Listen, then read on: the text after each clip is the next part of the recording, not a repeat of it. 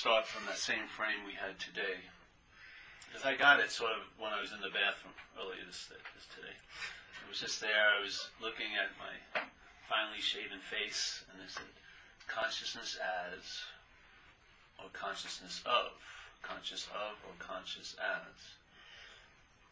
So most of us, obviously, as we're traveling here, we're conscious as this, which makes us unconscious of conscious, you know? So when I'm conscious as, I'm not conscious of. I'm conscious of all of this, but I'm not conscious of what's the as, in a way. Yeah. Consciousness as is sort of dilemma, because the same thing, the same consciousness, just seen in a different view, is I'm conscious of this. I'm perceiving this body. And in a sense, the perception of the body indicates I must not be that. Because if you go by some of the old statements of the masters, it's whatever can be perceived can't perceive. Such a beautiful. See, all these things to me are meant to save time, in a way, because this place is of time. Like the whole Course in Miracles, one of its main points is to save you time. That's all it does. Yeah. Because you're going to dream yourself out of this, no matter what, but it can save you time. So the idea of what's looking is what you're looking for is a great time saver. So because looking for you can spend years and years looking for, constantly. Look how long it takes you to look for your keys when you think they're missing. Your whole hour, 2 hours going crazy looking for your keys. So he's saying, okay, what's looking is what you're looking for. End of the story. Thank you. Whew. That's incredible. So what I'm looking for, I can realize what's looking is what I'm looking for. That would be like the call off the search, yeah? Because what's looking is, see, if there's a sense of what's looking, it's found in a way. It's not found, quote unquote, but it's found in a way because you've recognized what's looking, which is manifesting here as what's looking for all day, is what I'm looking for. But not as the you. Okay? Not as the thing that thinks it's conscious, but the consciousness of that thing. Yeah. What's conscious of this thing is what I'm looking for. When I believe that consciousness that's of this thing is conscious as this thing, that's why I can't find it while I'm looking for.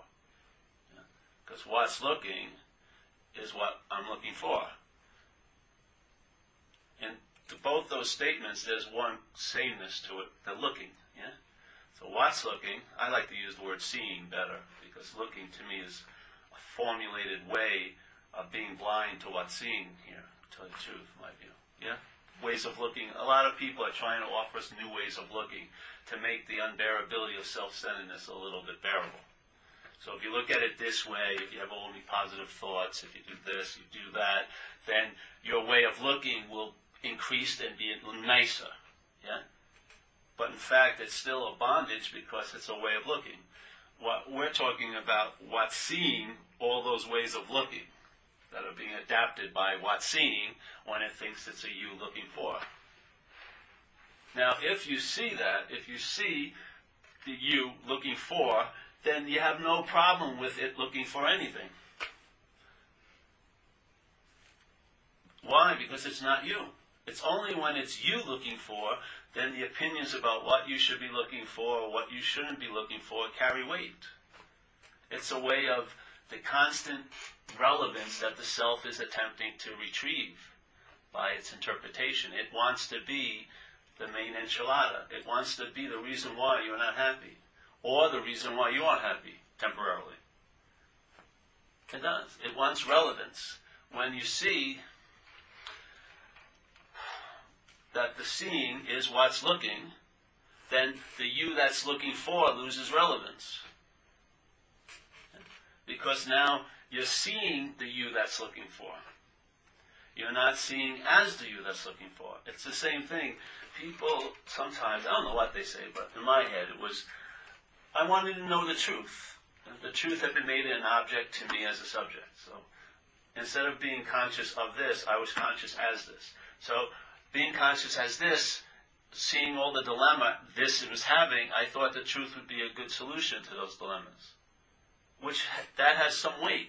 But what was going to attain the truth was the act of the dilemma. There's not a dilemma, it's a verb. See? My idea of being what was conscious, that was looking for the truth, immediately and what's that word? Yeah, good, they're listening. Immediately and irrevocably, I can't say it too well, yeah, put me in a relationship with the truth as I was the subject and the truth was an object that I want to go explore. I want to get to know the truth. I want to get the truth. I want to realize the truth. It's another form of saying getting. Yeah? I want to realize, I want to get the truth. So as soon as the object, the body, is seen as what's conscious, it becomes the subject.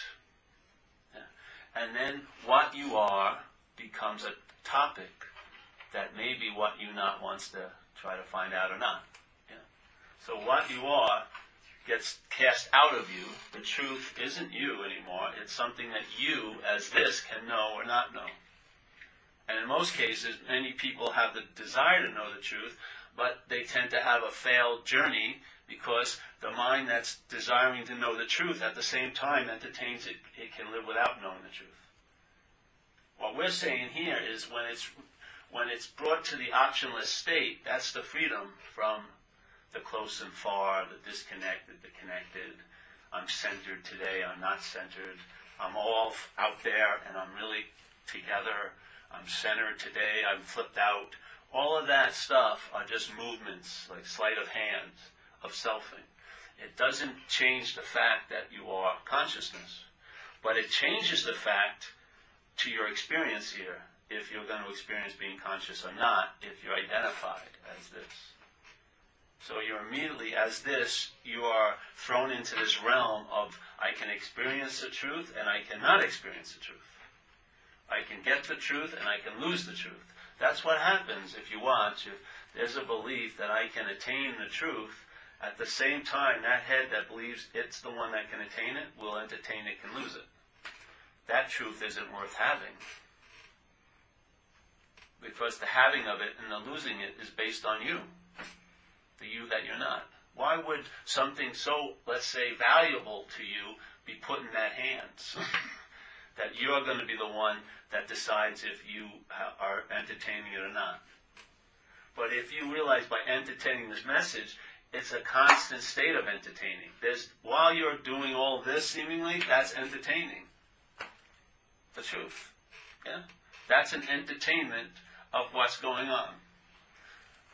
But see, you're identified, maybe, hopefully not, with that object.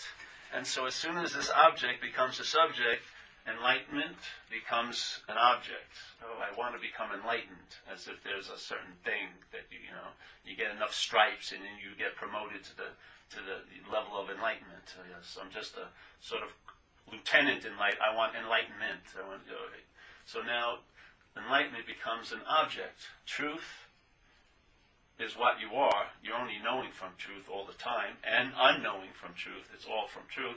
Becomes an object that you, as a subject, now can proceed to go to, fall off the path, have it, lose it, understand it, not understand it.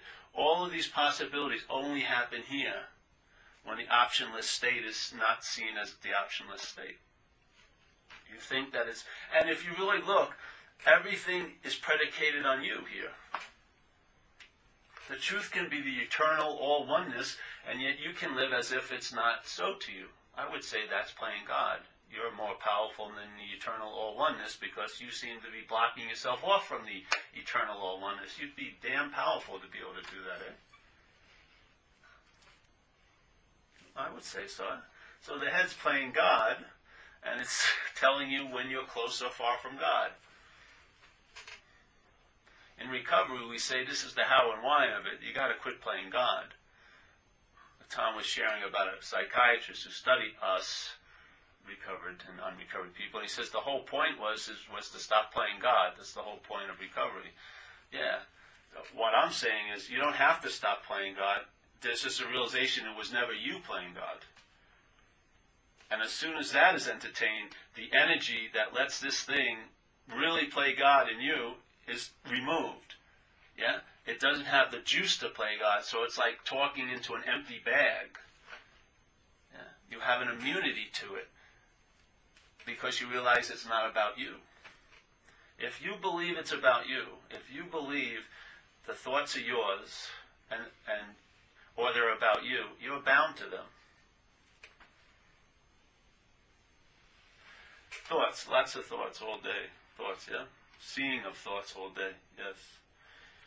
So maybe there's, let's say the seeing is like a telescope or a tunnel. So you're not all wise seeing, but you're seeing thoughts, yeah, all day.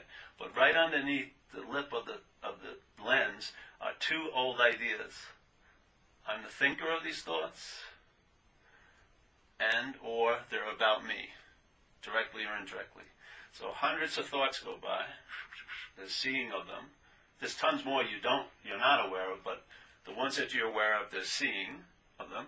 But the way the seeing is interpreted is I'm the thinker of those thoughts, or they're about me.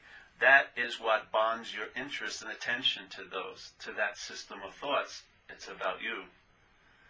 That's why we want to entertain. This is how it worked for me. I see other people moving different ways. I like going this way, where you just tell the truth about what's appearing, because it is appearing seemingly here, and then I'm not that. It's not like, oh, I'm not that, now let me go towards what I am. There's just a recognition I'm not that. There's no going towards what I am. That's what I am. I'm not that. Yeah? I am the absence of this. That's the presence. This is being called the presence, perceptually, the head, all day, others. Yes? And when you go, I'm not that, when I'm not that presence, this becomes the absence, that's the presence. It's like one teacher, I think a long time ago, he passed away. It's like, in a sense, the negative is the real picture, not what's appearing. It's the negative of this, which is the real deal. We're like in Bizarro world. We're taking, actually, the negative is the real picture. We're taking how it came out, perceptually, to be real. But it's actually the negative is the reality. It's nothing is the reality, and then all of this something appears because of nothing. Nothing is the real, is what's really going on. So, in a sense, this presence is the active, in a way, the active denial of that presence.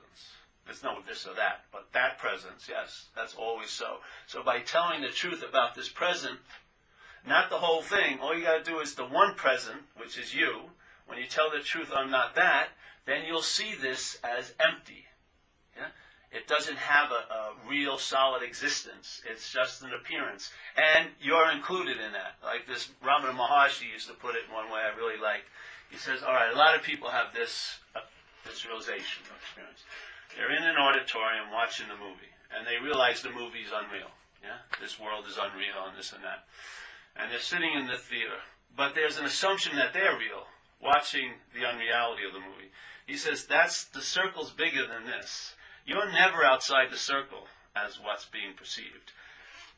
That sense of seeing this whole place is unreal, but with you as a reality it's also in the unreality. Yeah? There is no rim where you finally become an authentic self and look at all that's not real and go, oh, I am now seeing it. All of that voicing is unreal. Anything that can be perceived, sensed, felt, and stuff is inherently unreal. Yeah? That's the presence that's truly absent. When that's recognized, that's the sense of presence. Yeah? When you get the sense, it's like, if I wrote a book, the book would be called Life Without Paul. Yeah? I would tell my whole life without Paul in it. Because that's exactly what it is. Life without Paul. My head wants it to seem like life with Paul, yeah? But real life is without Paul. Yeah? So life without Paul, I see life as it's just happening. When with Paul, it's happening to me. That's a totally different way of traveling. They're both based or predicated on one seeming fact. It's happening. But it's a totally different take if you see it as life's happening or life's happening to me. Totally different. Totally, totally.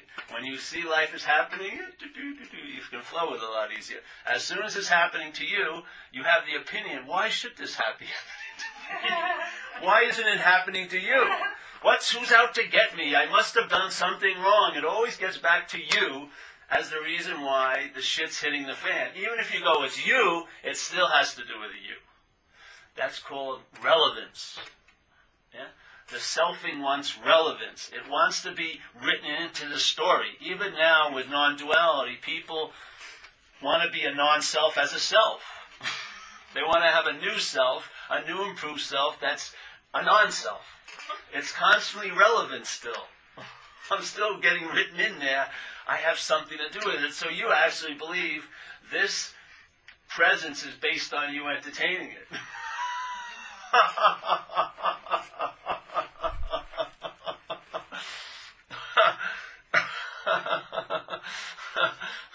That is maybe a preliminary point if you're in that realm of thinking you're a long-lasting, independent, separate entity, but it's just a preliminary point.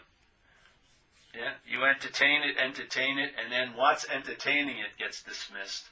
And then you see the entertaining of it is its nature. It's being now. Being. Not wasing or willing, it's being. And in a verb, there's really no place it starts to stop if it's an eternal verb, yeah? In a sense, the eternal verb is like stillness, because it's constantly moving.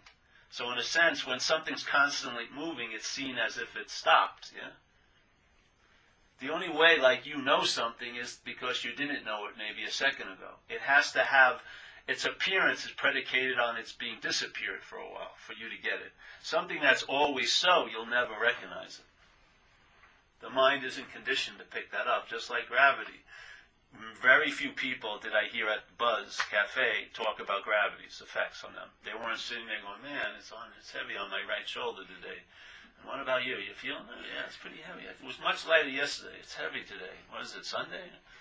Very heavy on Sunday. No, but yet, as a physicality, we're determined by it all day. We're under its influence all day, yet we have not a freaking clue. Unless you go to an anti-gravity room or go up into space, then you know its presence, gravity, by its absence. That's exactly what this is like. You'll know the presence by your absence. You will never know the presence while you're present. Because in a sense, that's its absence. It can't be absent, but that's its absence. Yeah? Its contrived sense of being absent is because you're full of being present. And you're looking so hard to get it, it's causing it to be more absent to you.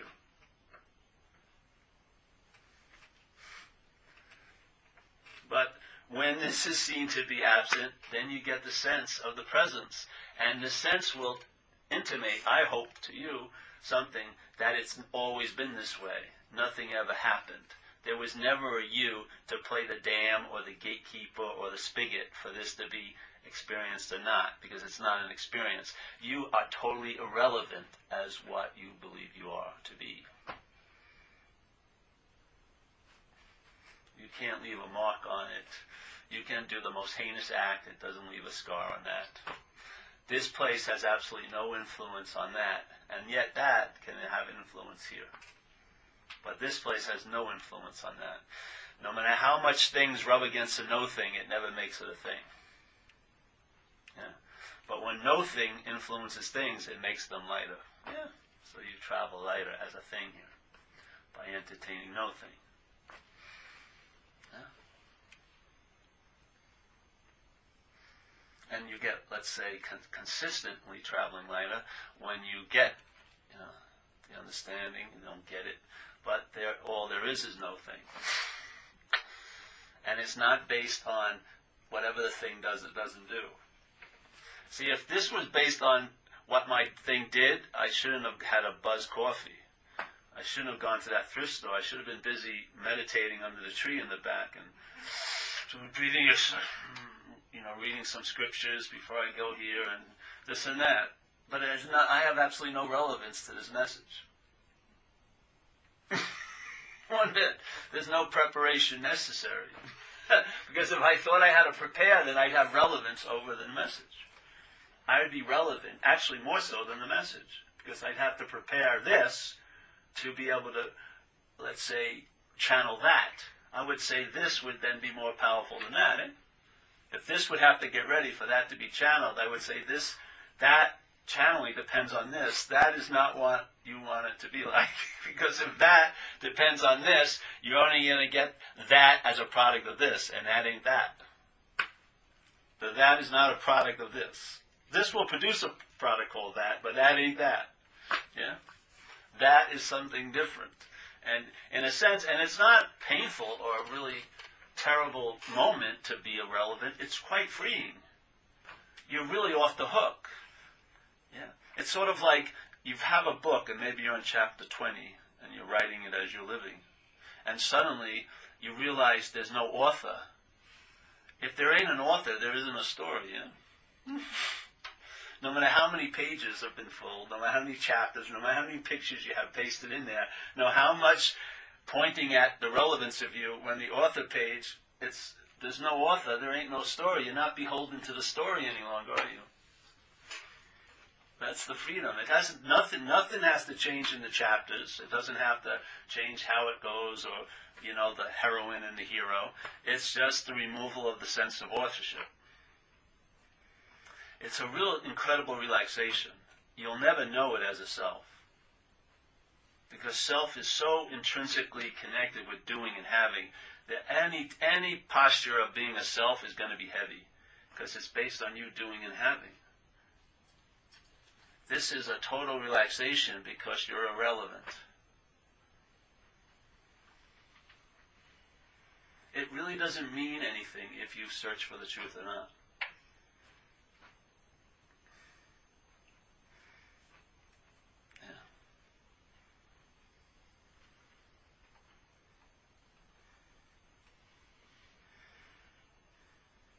It's fun, if that's what your calling is, or devotion, or whatever. It's nice to follow your bliss here as an action figure, because this is the only place you can follow your bliss. Yeah. But it's not like a draft or a conscription. Yeah. What you're not has no influence on what you are. How could it be if it was what you're not? What you're not means it has no influence. It's an effect without a cause. It has no power. It's the power you are, truly, hijacked by that mental process and activity that gives so much meaning into your life. It's what makes something that's a real stale, run-of-the-mill, lousy screenplay, literally, and makes it into an incredible novel, like a bestseller, at least to you. I mean, no one else is probably buying it, unless you agreed to buy each other's bestseller. But, I mean, really. It's like if I was here, let's say, and we had a movie, a marquee on the front, and it said, The Story of Paul, today. Today only, The Story of Paul. Now, 40 people come, I'd say about 38 of them would be Pauls, with the hopes that the story was about them. Maybe 2 women who went out with Pauls, so they could be right about something. Yeah. So they come in, and we'd all be in here waiting. I'm the only one who knows it's about me, so I make sure the doors lock, automatically, and get everyone in, because I want a very attentive audience. So I'm sitting here, and everyone's excited here. They can't wait to see their life story. It's great. And the 2 women are really excited because they want to be right. I always know that guy was the best. So they're sitting there, and the stale jujubes and popcorn, lousy popcorn, and all that. But everyone will put up with that because they're interested. That's what happens. You put up with so much shit here with the hopes that but you're special in the shit. It's incredible seeking. It's really incredible thing. If you weren't that, you would realize something doesn't work. I'll inject something fast, and then get back to the movies. Now I got your attention. I remember when I was younger, I went to, and just from people I knew, they took me to this giant Native American sweat in Mount Shasta, California, which is supposed to be a very spiritual mountain. That's where all the motherships are and everything. They have tons of crystal shops and the Ascendant Masters and everything. It's a beautiful space. But I got invited to this giant sweat, and they had this authentic Indian, And these people in Harley Davidsons with long flowing hair were driving from all around the country to see this man and go to this sweat, and I was just stumbled into it. But I was there, and they build this thing up. It's really nice how they make it. They make it out of all this wood, birch-like branches, and they put these flaps over it. And there's a big pit, and they throw super hot rocks in that pit. And then the main dude, if it's the Indian, they throw water and herbs on it, and it creates an incredible, it's like a super sauna in there. Now, I've never been in one of these sweats, but I'm a spiritual seeker, yeah? And I've bought the idea of purifying hook, line, sinker. I swear to God, I'll be better and more ready to receive if I'm pure. So, all right, I'm with it. So I go in there, but I don't know much about sweats. So the place is packed. I mean, all these people are there, and the Indians sitting there. And when the flaps go down, it's totally, you cannot see. So I saw some people standing around holding on to the rafters because there was a lot of people there with the lights still on. So I'm up there like a New York subway. I'm holding on, standing there. And the flaps go down. I don't realize that everyone else sits down because the heat goes up, you know. I try to sit down, but there's no room. Everyone's bunched up. So I'm like stuck, and the heat starts hitting me. And I burnt my inside of my arms, my ears, and my inside of my nostrils. It was unbelievably hot. And every time I try to sit down, someone says, hey, so I'm like holding like this. And it was going on, and the most fervent hope I've ever hoped for was that flap opening, man. I was like, come on, stop with the water. I'm dying. And the flap opened, I try to get out of there as soon as possible, jump in the stream, this cold stream, and you get this incredible rush, and oh man, I'm purifying, I can tell it. I'm more open than ever. So then you go in again. This time I learned a little bit, yeah? But what happened is I didn't go to too many sweats after that. But I stayed in that sweat that day a number of times, and it was really unbelievable. I wanted to get out of there so bad. I just couldn't get to the flap fast enough. And it was unbelievable. Years later go by, and I was entertaining this idea. My friends, they live where I live. They had this group of all American guys, corporate dudes, I think, that were now following a Native American Indian way of life. So they're going to build this little sweat in the backyard of this guy. And they brought an Indian from Oklahoma. I don't know how he got him. But they got him there, and so he wanted me to go with him, to support him. I said, sure. This is good, I like him. So I went in there, and so they start the sweat. He says, come on, Paul, let's do the sweat. I said, all right, let's go in the sweat. So we all are in the sweat, and the heat starts happening. And as soon as my head goes, this is hot, I got right up and left. It was so beautiful. There was no thinking, nothing. It was like, I felt the hot, bye-bye. I went outside. They were all sweating in there, and all the food was outside, and all the refreshments, and it was a beautiful starlit night. I was just sitting there. These guys are howling in there. Oh, yes! Please, take all of these things from me. I'm sitting there drinking. That's what it's like.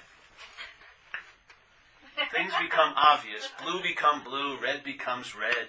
You understand things quickly. And you stop doubting your gut. You start being driven by your gut. It's a much better system than thought. Yeah? And you just switch over to like a different server or a different programmer. You stop buying or stop picking up K-Paul all day and buying all those products. You open up to receive some different information. And I'll tell you, the proof is in the freaking pudding. You'll know something's working. Why? Because it's working. I mean, have we lost simplicity that far that we can't even admit that something's not working without pouring tons of excuses why it's not working? It's not working. Why do you want to keep riding a dead horse? Dead, get on a live one. So we have the movie going. 30 of them. Everyone's there. And everyone's very, very interested. So the movie starts. And in about 5 minutes, most of them realize it's not about them. They lose total interest in it. But I'm incredibly into it. And it's a shot of a morning, 10 o'clock in the morning, and the phone rings. I'm going, this was an incredible moment in Paul's life. Was it the fairy princess calling? Was it someone offering him a job? And everyone's like, why is that? Because it's not about you. That's your freedom.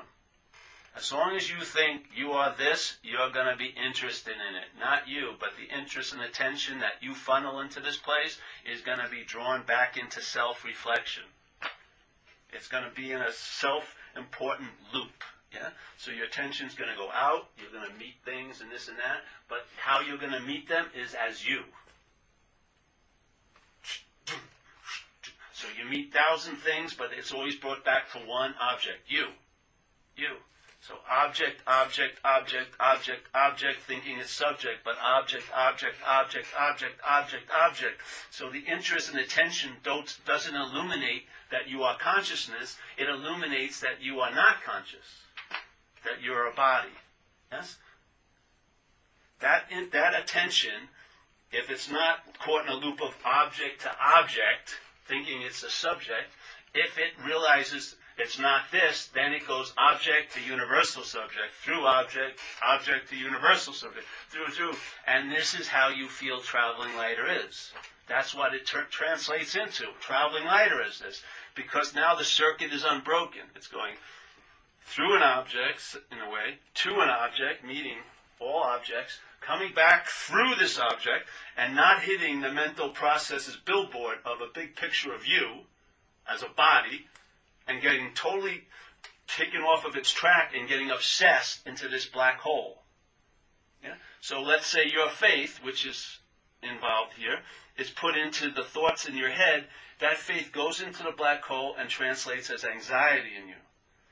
It's actually, the amount of anxiety is based on the faith. The faith you have in your thoughts and what a car accident means to you and this and that is what produces the anxiety. That energy, it manifests in whatever you put in. And here, that energy, which let's say is more neutral, can appear to be as faith or as anxiety. Yeah. It's where it goes to. If it's put into thoughts, it's going to produce anxiety. Because thoughts are the realm of time. They're in the realm of self, yes? If it's put into not that, then it's in this moment, yes? And it circulates. So your energy goes like this. Instead of getting stuck, and then it's just getting in this loop of self-importance. Because it's driving your apparatus freaking crazy. It's way too much light. That light is supposed to be dispersed. So when Taoism says, turn the light upon itself, it doesn't mean you. So turn the light upon itself, light. So when I'm not identified as body, Paul, then it goes right through this object, just like it goes right through this object. Yes? Right through this object to this, bounces off, tells this, instead of getting stuck here, because you think that's the subject, it goes right through this object. Yeah? And then it's just this huge supply. You cannot lose interest or attention. There's tons of attention. You lose attention in something. Yeah? And the best way to lose attention as this is to realize it's an object. Then the attention will recognize the subjectivity and then circulate through the object, not to the object. Once it's stopping here and then bouncing there, you've made this incredible loop and you short-circuit it, so the loop just goes back to self. And this activity we call obsessing with self. So everything is being represented. Every contact is being represented to the importance or as a self. Yeah, it's unbelievable. This is more of a dispersal. There's no central location. It's undefined, and the attention gets to spread its wings and fly. And know what? Like a homing pigeon, it goes to its true nature, which is awareness, consciousness, not a body. Yeah. And you'll sense. You know what? When you get out of seeming self, don't you feel bigger? It's a sense. Everyone gets it. You get a feel of expansion. Hey, my life seems a lot larger when I'm not in it. That's exactly what it's like. You're sensing the presence of your absence. When that billboard gets taken down, the attention goes right to, yes, into that circle. See, in other words, the attention isn't coming from a fixed place. It's just all everywhere. Yeah? And you, wherever you may be, are in all everywhere. But not as a special someone. You are all everywhere in a sense. The special someone makes it a special place.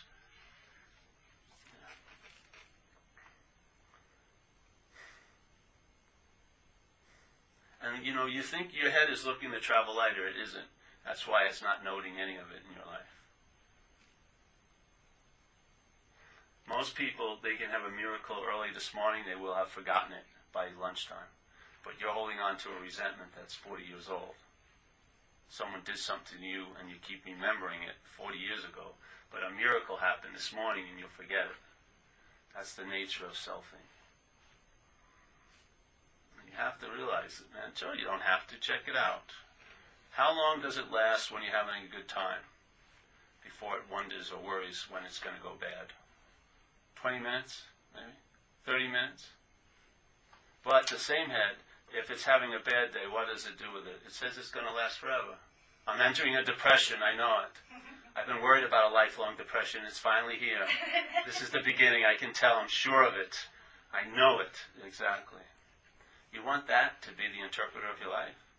You want that to navigate? If it does, you're never going to explore anything. Everything's going to be back to the same port, self. Why is it that when I go to Thailand, it looks like Minneapolis after a few days? Because it's the same old, same old. The same template is being used on everything. Everything about Paul. I, me, my. All day, all day. It's a sickness. It's a dis-ease. The beautiful thing is the freedom is inherently in the recognition of it as a disease. Because I'm not that.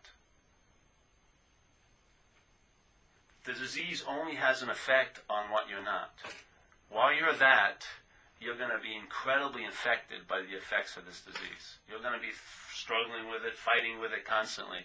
And no matter what remedy you find won't have a long-lasting effect. Because you are, in a sense, the disease.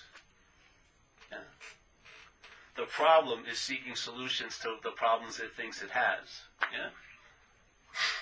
Doesn't it? It has problems. How many problems have you had this week? Maybe 10. Let's say.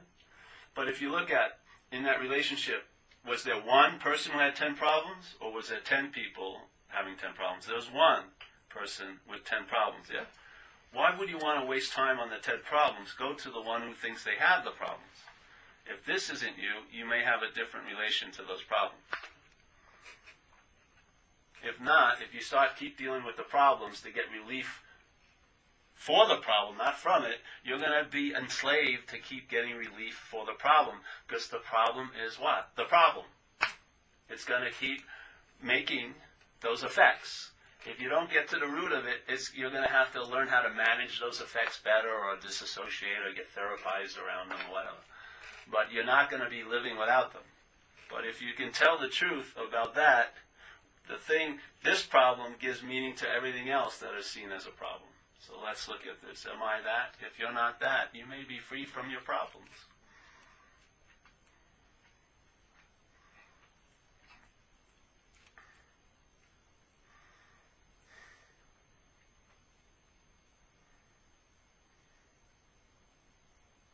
It's funny because when I hear this, man, it's like a hallelujah. Hey, that was very clear. I really like this. I'm seeing it, yes. Jeez.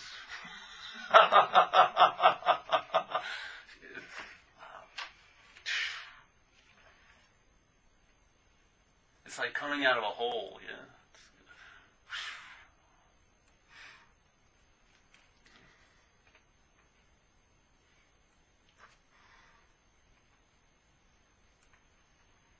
I mean, you really have the ability to recognize what works and doesn't work for you. Why have we constantly given our authorities away? Constantly looking for some outside authority to tell us how it is, or how it's going to be, or how it was. You know, gurus and everything.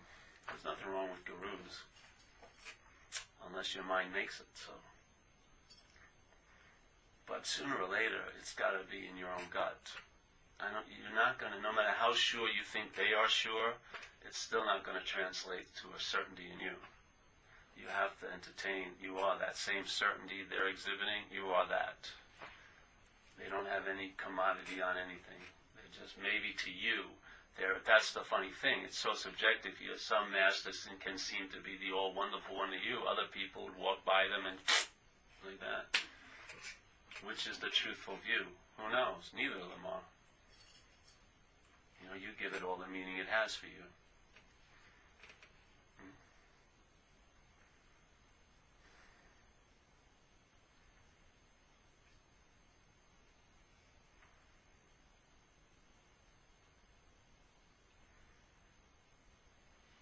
Someone's on Skype, but let's see if they want to say something. Maybe they don't. You know what? I'm just going to do that. Ask them who they are. Who are you?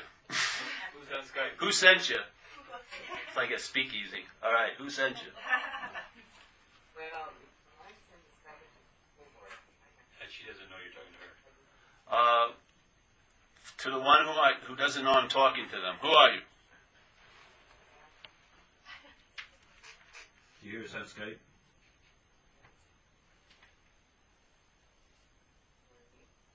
although it should have only been one after the credit card. Hey, Rana, is that you? Do you hear us? Okay. Guess That she's- was good. All I need to that was the credit. It's like a customer service. I swear I returned that. Stop calling me. What you buying and selling? I did not charge that on my account. I refused the delivery of that microwave. Send it to Deborah.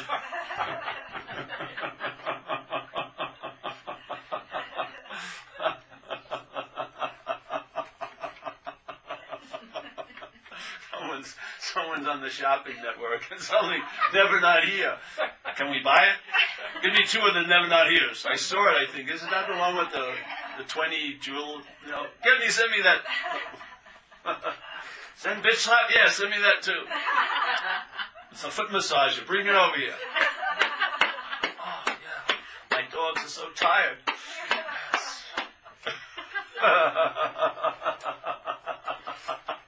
What the hell? How did I get on this website? I was just looking for those shoes. Those size 8s. I like those. Jesus, they're gone off the screen. Now I see some guy. I don't want him.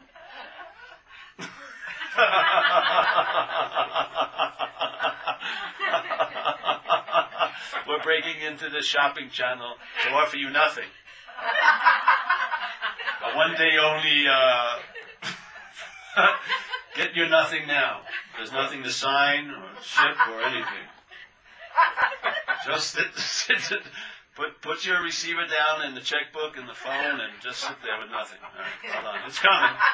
Come on. It's coming. There's been hundreds of people happy with this delivery. All right, coming. All right. Don't pick up that checkbook. Leave that remote. Yeah, let's leave it alone. Now, how does it feel in that pause? The freedom from seeking, at least for a second. Sounds foreign. Oh. I can't wait for this pause to stop and I can get on shopping. I can't handle it. I'll put her out by the shop. This pause is so long. See, part of shopping is you think you want to be free.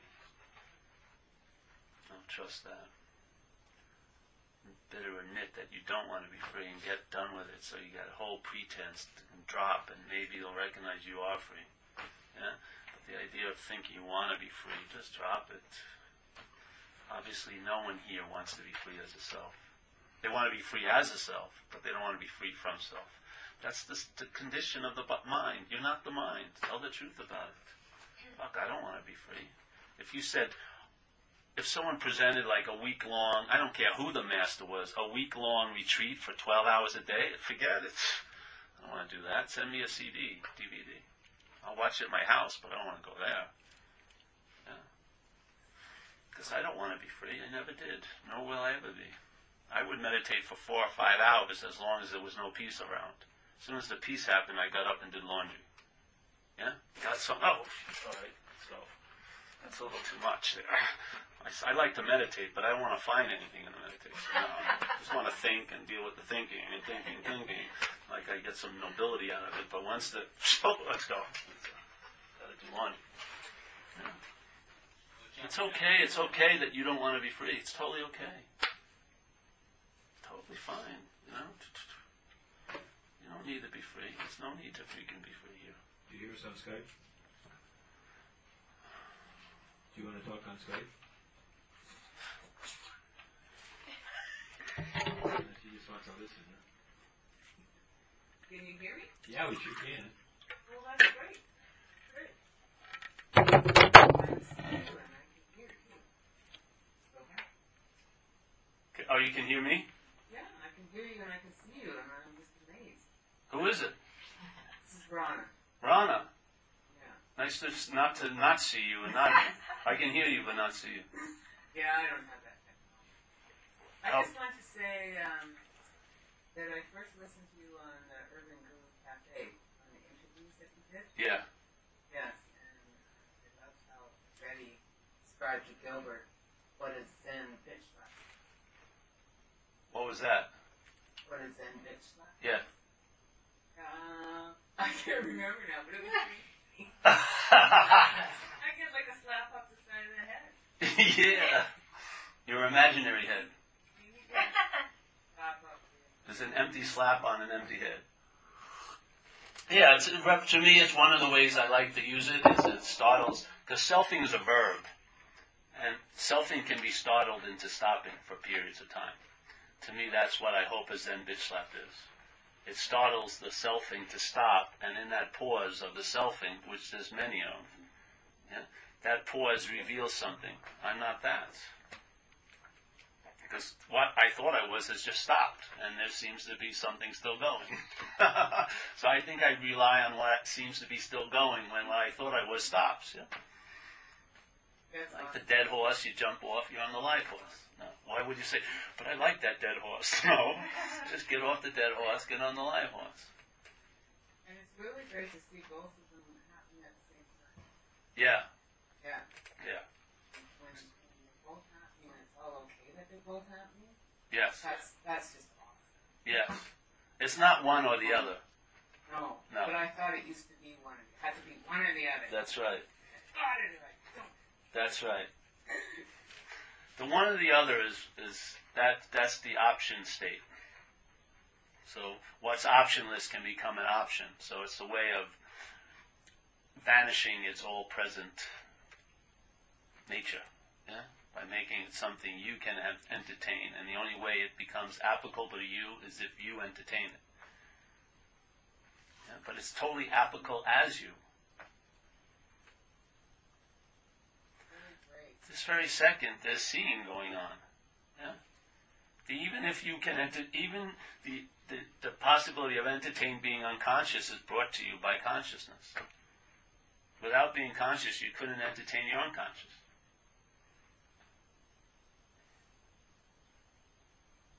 Without being conscious, you wouldn't know if you were conscious or not. Literally, there'd be no, like you'd be out cold, someone would stick a pin in you, you would have no sensation and no anyone. You'd have to believe a story they told you. Yeah, we stuck a pin in you, a few hours ago. Okay, that's what happens here. People, it's like in this room. If we turned the lights off in this room, the cellars. In this room, if we turn the lights off, what would happen? Problems would arise.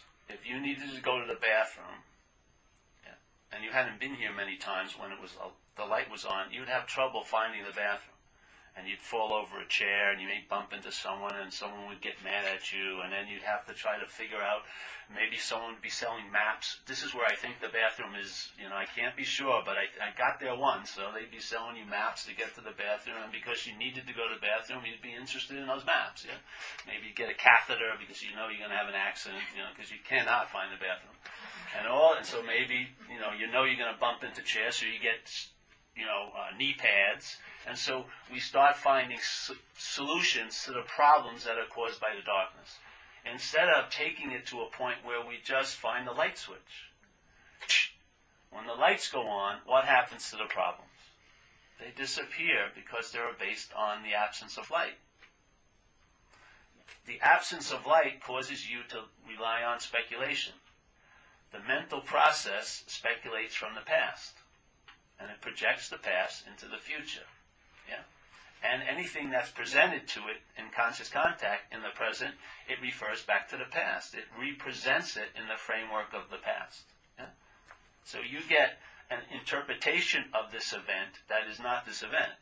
It's a representation of a past event that may not have even happened. Yeah? So without the light in the room, we can just basically live by speculation. And so we seek others to give us their speculations. We rely on being taught other speculations, like in school and education. The speculation is if you don't have a really good education, you're going to be dead in this world and whatever. And fear is a very big promoter in receiving and holding on to speculations. But they're just speculations brought about by the darkness. The solution is illumination, obviously. So even in the darkness, we will believe there's artificial light sources, and we'll buy them, and we'll subscribe to them, we'll go to retreats for them, and like that, but they're very limited. The batteries run out, and then the darkness reigns supreme once again, yes? So the chronic or seeming overall state is darkness, and sometimes light enters. But that's because the authority we have given away is that we are light. And not that we've done that purposely, we just believe that we're the object of darkness, this body, and that casts us into the darkness, and we don't have light. And the whole dilemma is illumination, and you're that illumination, but not as you. That's the light switch. Once you see, do I need to buy a map to the bathroom? I can see the stairs.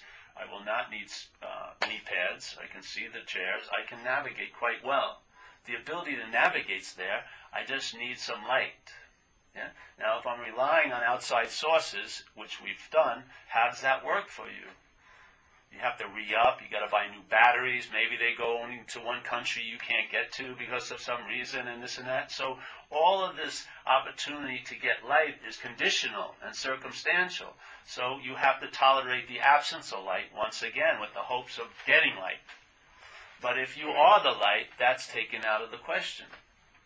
I don't need knee pads because I'm going to see that chair. I can navigate here because the here is illuminated. I cannot navigate here by maps that are only speculations because conditions and circumstances change. So once there was a rock there, but now time has gone by, circumstances have changed, that rock has moved. So the old map may not tell me how to get around the rock because it doesn't know the location of the rock anymore. This place appears and disappears. So the whole setting can change underneath that curtain of darkness. So the light, I don't believe, is from the past. The light is now, and you are the bearer of the light, but not as you. Like to me, here, I don't have a lot of wisdom at all. I just know what to do next a lot of the time, that's all. It's very economical. I don't have a lot of information. I just have what goes through at the moment. And then when it goes through, I don't claim it or own it, and it's bye-bye. Now we record it, but in fact, I have no semblance of private it's not mine. I don't own it. I don't privatize it because it's so freaking obvious. I can't have it, so that's why I don't lose it.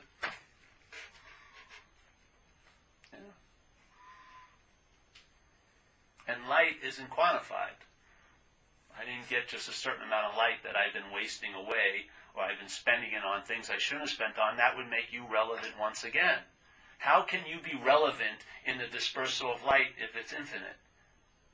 All you're doing and having doesn't have a damn thing to do with it. It's not based on you. The amount of light in your life is not based on you. That's what the self would love to cast it as, because then you play God. It's not. It's light.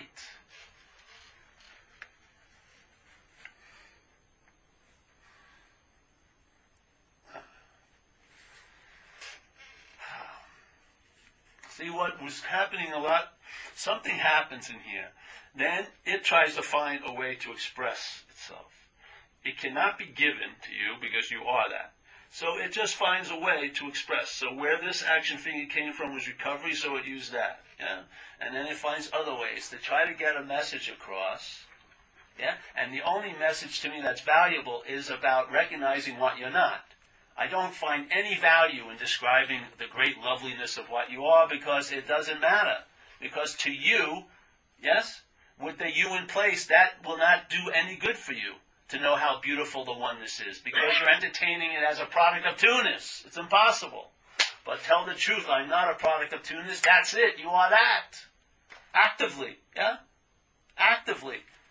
It may not look like you thought it would, Thank God it doesn't look like you thought it would. Yeah. But it's active. You live it. You're living it. You're a living expression. Yeah. Would you want to have a river as a noun or experience a river as a verb? Would you want to just look at river pictures and never get wet and think you know rivers? Or would you just like to have no idea of rivers and jump in it and get moved by this gentle current and see how it feels and get totally immersed in riverness? Or would you rather be safe and have books of rivers and all the great rivers in the world and be dry as hell? Really, we're all wet as hell right now, and we're acting like we're dry. So like there's an old, I think Adyashanti said this, and it's not him, it's a Zen story, which I love, which is people who are inviting you in this message are like a guy or a woman standing by a river selling water. And it's even funnier than that, because it's like a guy or woman standing in the river selling water. So obviously, if you're in the river, it's sort of funny. What? Is that me? Of course it isn't. Hallelujah. But that's what's going on. We're wet as hell, talking about wetness. As a way of affirming that we're dry.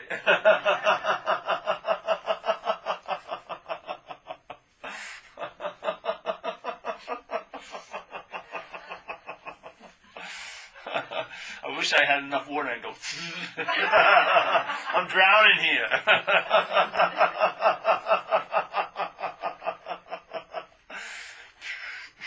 What else do you want me to do? Show you my gills? Yeah, look at this. I don't have gills. That excludes me. I don't have gills. The mind is just chomping at the bit to exclude itself from this. Your great love of the Master, maybe or may not be, the mind could use it as a way of excluding you from the truth. Because it's all right for them to be truth, but not you. I'm not saying that happens, but the mind, don't underestimate the capability of mind of taking any advantage of anything it comes in contact with. So you could come in contact with the Lord of the universe, and your contact with the Lord of the universe could imprison you in self. The mind could just go, it's him, it's her, but not me. It's him, it's her. Every time, it's him. And you don't understand, there's this echo, it's not me. Whew, it's him, not me. Whew, it's him, not me. Whew. I'm not saying that's so, but it happens here. Watch it, check it out. This thing is constantly looking to throw off the unbearability of the ever-present oneness. Or not even oneness. To me, it's like nothing without a first. But it's unbearable to selfing, that thing. And it would do anything if it could erase it. But it can't get rid of it.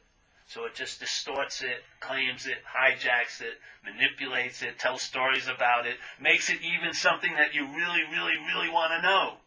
But as a subject, to it as an object. But very rarely does it want to say, hey, I'm just totally freaking irrelevant. Let me have my pants drop and never go pick them up again. I'll just start walking around the main city square with nothing on. And then the mind's grabbing, and then you get over that, and it's like a free fall. The free fall is, there's nothing ever to hold on to. This whole life is free falling. It's verbing. You're constantly verbing here, and the mind wants to be a noun to take a break from that. It doesn't want to be in this incessant beingness. It wants to be the one that is a being. It wants to come out of the verb and be a noun, because then it can go pontificate about the verb as if it wasn't it. The verbing, you can't get your head out of the water to go, wow, this is a river. It's way too much. It's so much a river. It's just rivering. Yeah.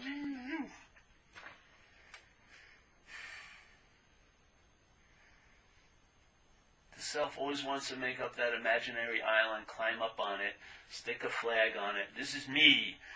I know the river. I live right on it. No, you freaking don't.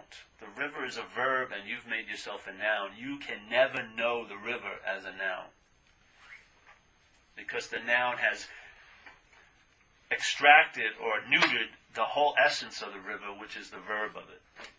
The living of it is the verb of it. This wants to have a life, but it doesn't want to be living a life. It wants to have a life and privatize a life and have reasons why it didn't get what it wanted in life and everything else like that, but it's scared shit of living life. That's why people watch reality shows. They want to give up their reality and watch other characters and, let's see, did Butch get a haircut this week? Oh, I like his haircut. I wonder where he got that haircut. 8 million viewers waiting at the edge of the seat said, Butch, get a haircut. Do you think he did? What kind? I don't think he'd get a mohawk. What do you know? That would be too radical. Oh, here it comes. Everyone be quiet. Come on. Let's see, Butch, yeah, Butch. Wow, Butch got a haircut. Jesus Christ, come on.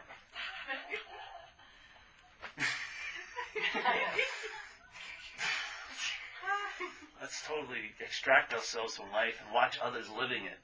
And you can, oh, I do better than that. Oh, I hate that guy. Oh, I just, come on. And then, it may sit there and go, oh, I'd love to be wet if I possibly could, but I can't because I'm not purified enough. You're drenched. You're soaked.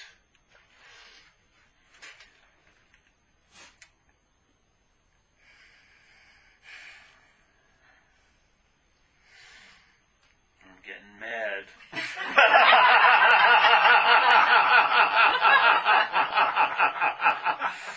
I can feel a bitch slap coming on.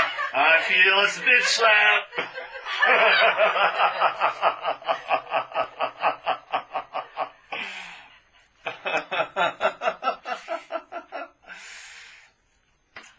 That's it, I hope. Let's see.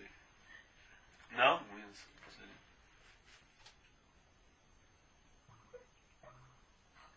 See, as soon as I say, then you hear a phone on Skype. It's funny. Yeah. You say no.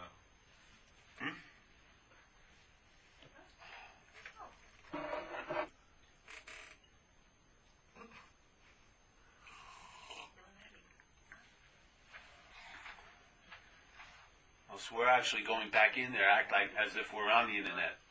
All right, it's your turn, Debbie. Oh, I saw you once before, Paul. I just saw you, Debbie. No, I'm in Cleveland or something. I saw you about 5 minutes ago. Oh, no.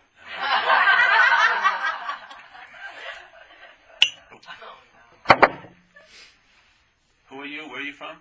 What do you do? I was born in Bemidji, Minnesota. Really? Yes. How was your childhood? I can see something must have happened to you. Snowflakes. Something traumatic happened to you to cause you to be the way you are now.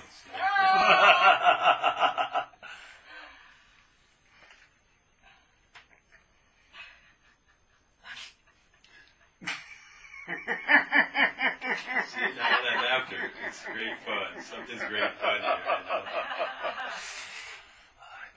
All right, yes.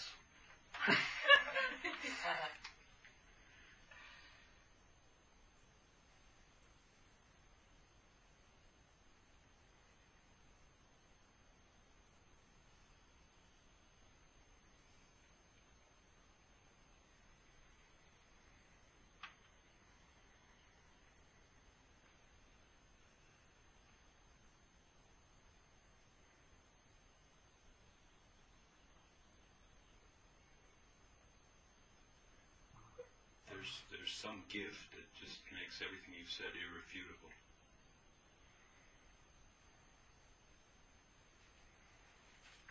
But not necessarily talking about it is that gift. But it's talking about it somehow is very clear, and talking about it is, in a way, funny because we kind of have to laugh at ourselves.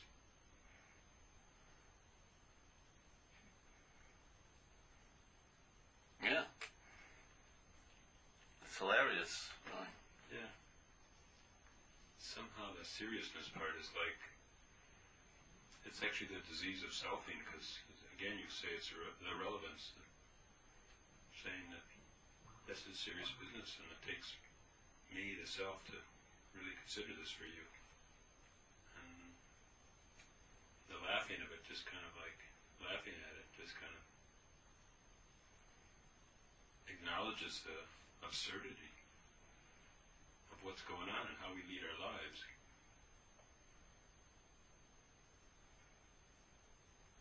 Thank God it's not you leading it that way, so it can look totally absurd. It really, that doesn't have meaning in me either, literally. Yeah, I mean, it's a joy, actually. It's not an embarrassment.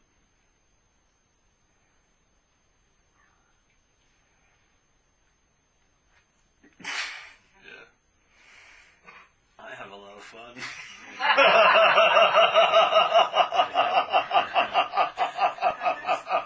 Hopefully not at your expense. No, what expense? It's infectious. I know. We have a lot of joy at our gain. At our gain. Yeah. Not our expense. Oh, yeah. Good. Yeah. That's great. It's a win-win. Yeah. But I think something about your pointing, like you're saying, there's no other way. There's no, you say, I don't like to just talk about the truth and the glory of oneness and all this stuff because the self will never get that.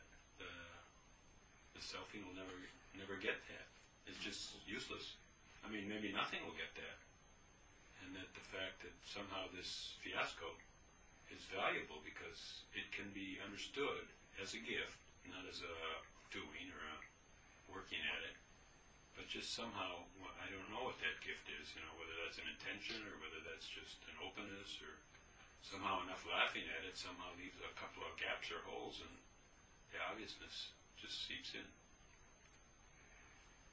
Yeah, I like, I never set out with an approach, and actually I find out about the approach I seem to have by people emailing me. Literally. So people email me and say, my approach is more like the old neti, not this, which was a way of looking at things. Yeah, because that's how I see it. That's how it was being seen. So if that's the name, which is, I'm not really concerned about what you are, because you are that. My concern is about what you're not. Yeah, because you can describe what you're not. You can't describe what you are. Because what you're not is an appearance. What you are, it doesn't appear. It doesn't have qualities. So there's no way. That's why they call it the indescribable. But very rarely do they call this indescribable. This can be described up the wazoo, really. You can see it, feel it, taste it, touch it, smell it. You can have intuition hits about it because it's this. So for me, I like, this is how it happens, so that's, people have pointed out to me, and I like, if that's an approach, that's how I like to present it.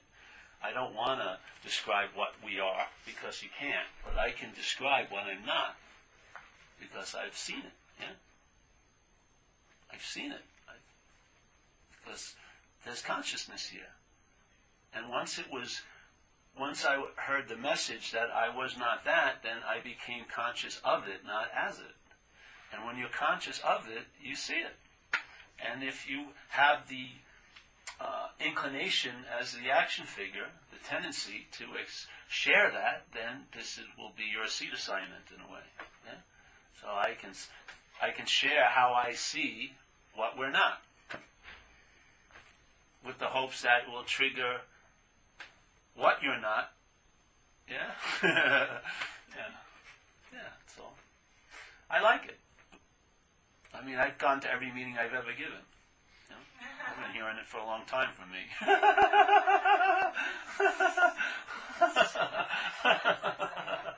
It works this way. It's simple. Because what happens with me, really, when it's being offered to, the timelessness of it, it's really beautiful. It switches, but it didn't take any time. Just like that. Boom, boom, like that. I'm not that. There's no time to become something else. I'm not that, which takes absolutely no time to not be that because you're not that. Yeah? It takes no time not to be what you're not. Yeah? It would take time to not to be what you are. Obviously. That's the saying in this world. If you were something, it would take time not to be that. Let's say if you were 200 pounds and very muscular, it would take time by not eating and not exercising not to be that. You know, it would take time not to be that. But because you're not that, it takes no time not to be that. somehow before, I've heard about neti and that idea, and somehow, I don't know, I guess I had an expectation of what it would look like, or, just what you're saying. I wanted to fit it into the cell somehow. And I never could get it at all. I thought, oh, this is almost useless, and I just had these images of going out with a fishing pole and having to catch everything there is in the universe, and saying, oh, not that one, oh, not that one, reel it in, oh, that was a big one. Yeah. Bunker, but anyhow, I got it in. Oh, no, I'm not that. And I thought, I didn't get it, something what you say. I think one of your best terms for me is like just considering what's not happening. What's not happening is so vast and so much fun. Yeah.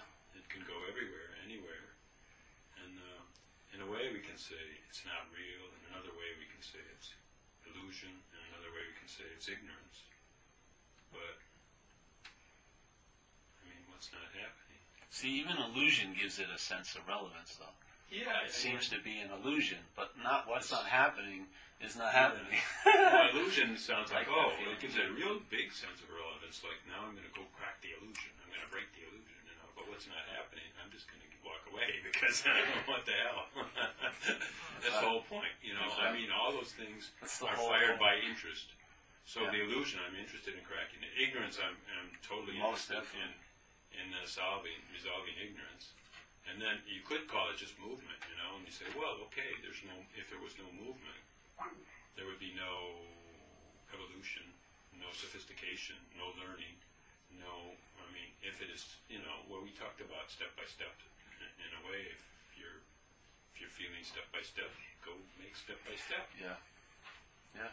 Well, the whole point of not happening is like that. It disarms the mental process, the movement, yeah? Because what can you do with what's not happening?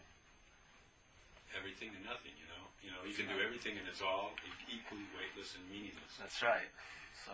But in fact, to deal with what's not happening, the only thing you need to do is realize it's not happening. And that doesn't obviously take much because it's not happening. Exactly. It doesn't take That's the anything. point. So it's so fast. You can pin it just like Exactly. That's the whole reason why that's exactly Could be happening though. What about next week? It's the It happened timelessness so many of times it. in the past. Yeah, I know. Over and over and over Like the again. There must be a timelessness of hook, that. That's yes, yeah. What's the hook on me? It makes that happen so many times. That's right. What's That's that? right. What am I now? That's Oh, right. That's you're trying to extend what's not Now happening. it's just a breath, where I get a chance to think it over. Yeah, it's very quick. That's why I like saving time is in timelessness, really. So if it's not happening, there's really nothing I need to do about it. Why? Because it's not happening. I mean, you don't have to have 800 pages of reasons why you shouldn't do anything about this. It's evident in its revelation. It's not happening. I mean, there's your instructions. It's not happening. Okay. Other people would just call it thought or something like that. But that's even more attachment because then you say, oh, now I'm going to get rid of thought. I'm going to overcome thought. I'm going to meditate. I'm going to do this. But if you just call it what's not happening, is the thought. That's right. It is a thought. It's just the whole point here in time is if someone can help you save time, that's it. That's good. Yeah? That's what we're doing. We're attempting. If I had a name of an attempt and a feeble one at that, it would be one of those intentions that I have no intention for, is that how it registers in me is that there's a timelessness of what we're sharing, and that's what's really juicy. Well, Just to recognize what's not happening, that's it. Same time. But you could just say, well, join the party. I don't have a party though. Yeah, but I mean, this is the party. This is the party. This is the party. Join it, yeah. And then we want more friends. We want a big party. Let's have them join. Well, the thing is, you don't even have to join it. You're at the party. You're joined already. You just gotta. It's a recognition. See, it's very fast. You don't have to join anything or unjoin. It's already so. That's what is tricky because this is representing time, knowing it or not. You're not under the influence of time. This is of time. Yeah. And so every time this is thought of, it has time as an ingredient. So if you're going to get ready, there's time in that readiness. And any bit of time is sort of like a dispute of the timelessness of what's so. So for you to get ready to hear this message is all baloney. All baloney. Yeah, and it tries to inject time because it can be relevant in time because time has to do with doing and having. And therefore there's got to be a you that's doing and having, and voila, now you have relevance. So as much as it can be presented timelessly, it eradicates or it cuts off that avenue of selfing. Yeah? So it's left with nothing. Yeah? It's left with a pause. And then you see what it wants to do. It wants to do something with that pause. It wants that pause to lead to another pause or make something out of it. And then you can see that, and it's not you. That's the activeness of being awake. You're seeing what you're not from what you're not. You're seeing what you're not in its activity.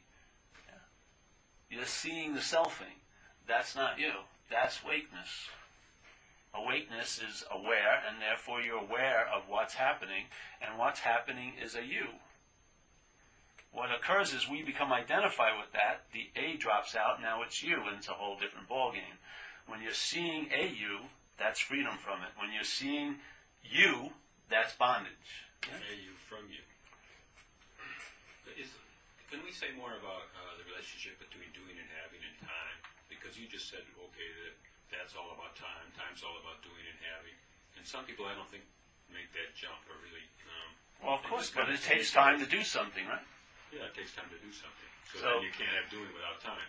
Exactly. So that's why if you present it as what's not happening, obviously that's not doing. It's not happening. Yeah. So therefore, it's not of time. So your solution has a different quality than the solution that's based on doing and having. Kind of confusion because we're saying, okay, without time there can be no doing, but without time can there be a happening? Because happening is also an ing word, which sounds like it's stretched out in time. No, happening is timeless. Okay. That's why we don't recognize it, because we don't see it, because it's always so.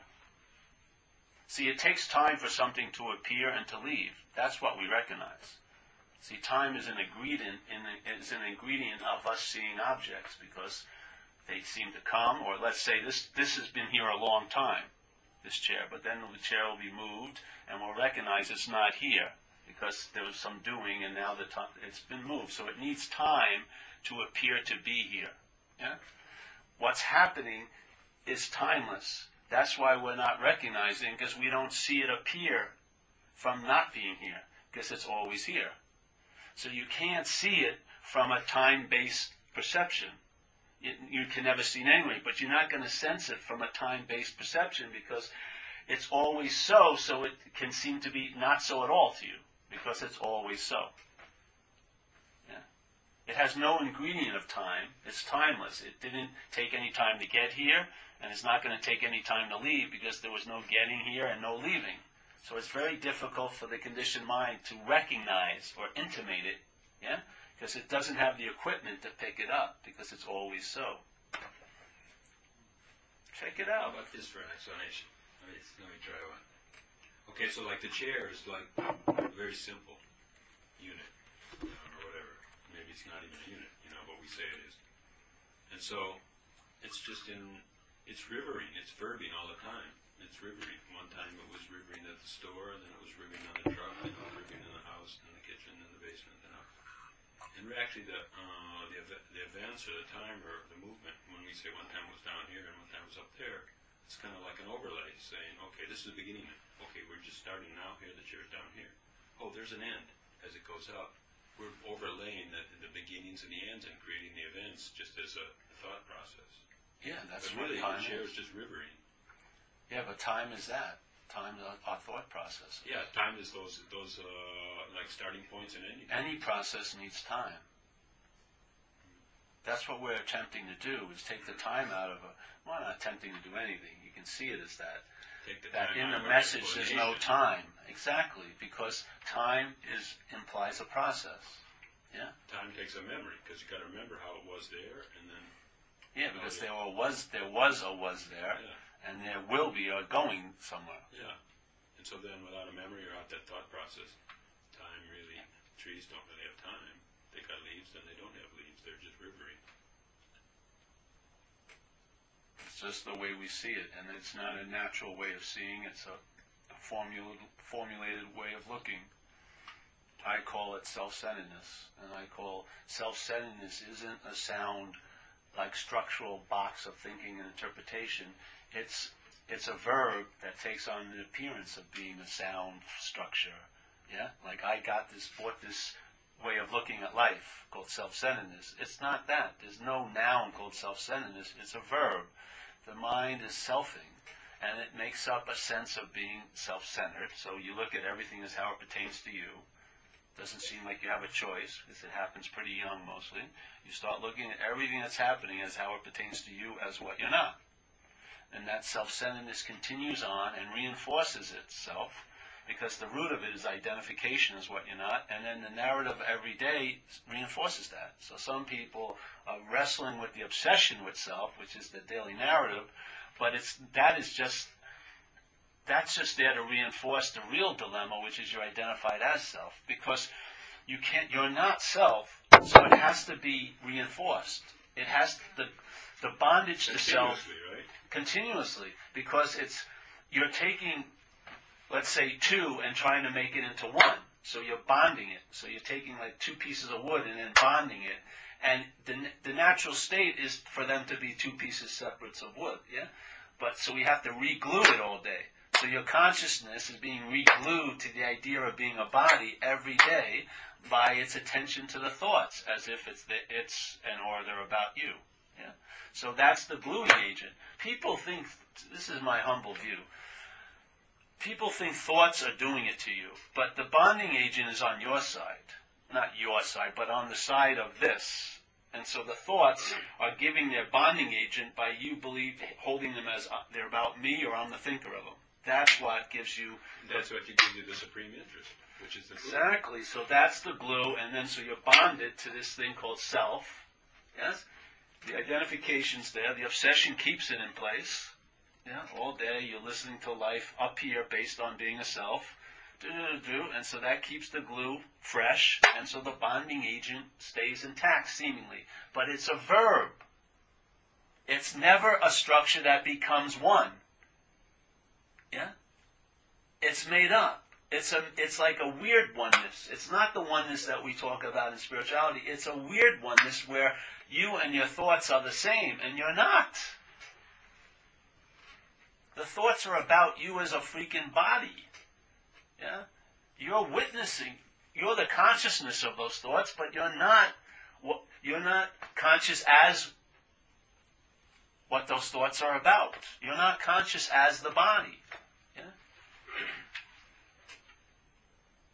So the thoughts going around all day, I, me, mine, all about me, or all about you concerning me, and everything like this, what's going to happen to me, what did happen to me, all is like the glue, and so the bonding, which is totally unbondable, seems to be bonded.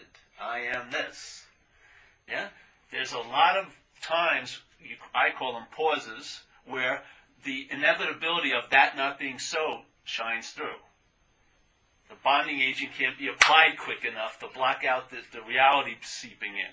Yes? So what happens is there's another strategy that overrides any information contrary to its condition by it claiming what happened.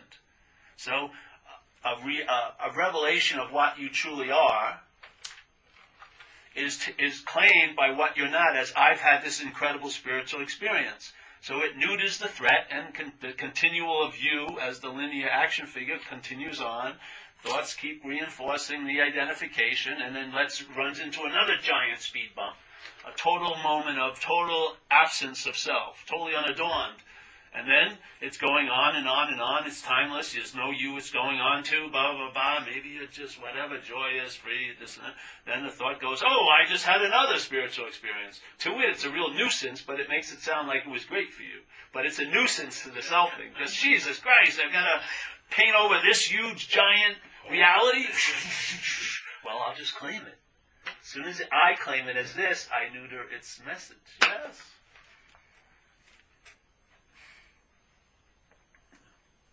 So we're just revealing it. Hopefully it will help you. I don't know. Just trying to reveal it as far as I've seen it.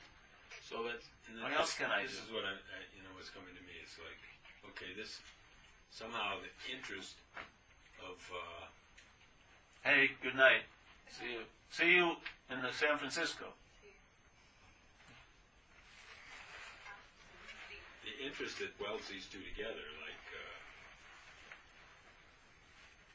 the thoughts and They're about you. is that it's about you. That's a thought also. It's actually combined with a sense, a And feeling. it's a thought and a belief somehow. It's a feeling. It equates surety. into a feeling. That's how it gets you, really. If it was just a belief, the overriding availability of its contradiction, truth, reality shining through, would overwhelm it. But it's a sense.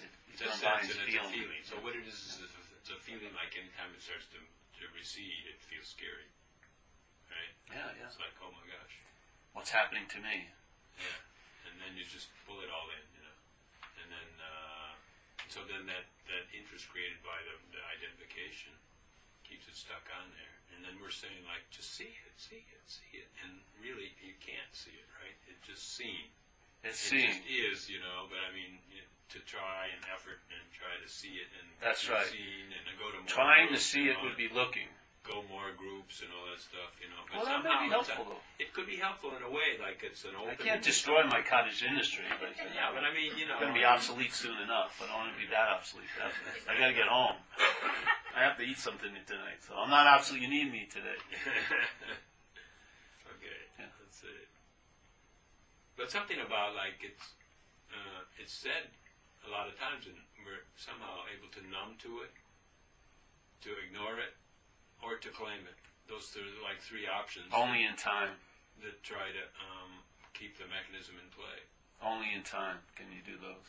Ignoring it, claiming it, forgetting Well, it. in time is like a mental process, and a mental process That's is right. over. And you're not that. Yeah. So in a sense, the optionless state is always revealing its nature, but not to you.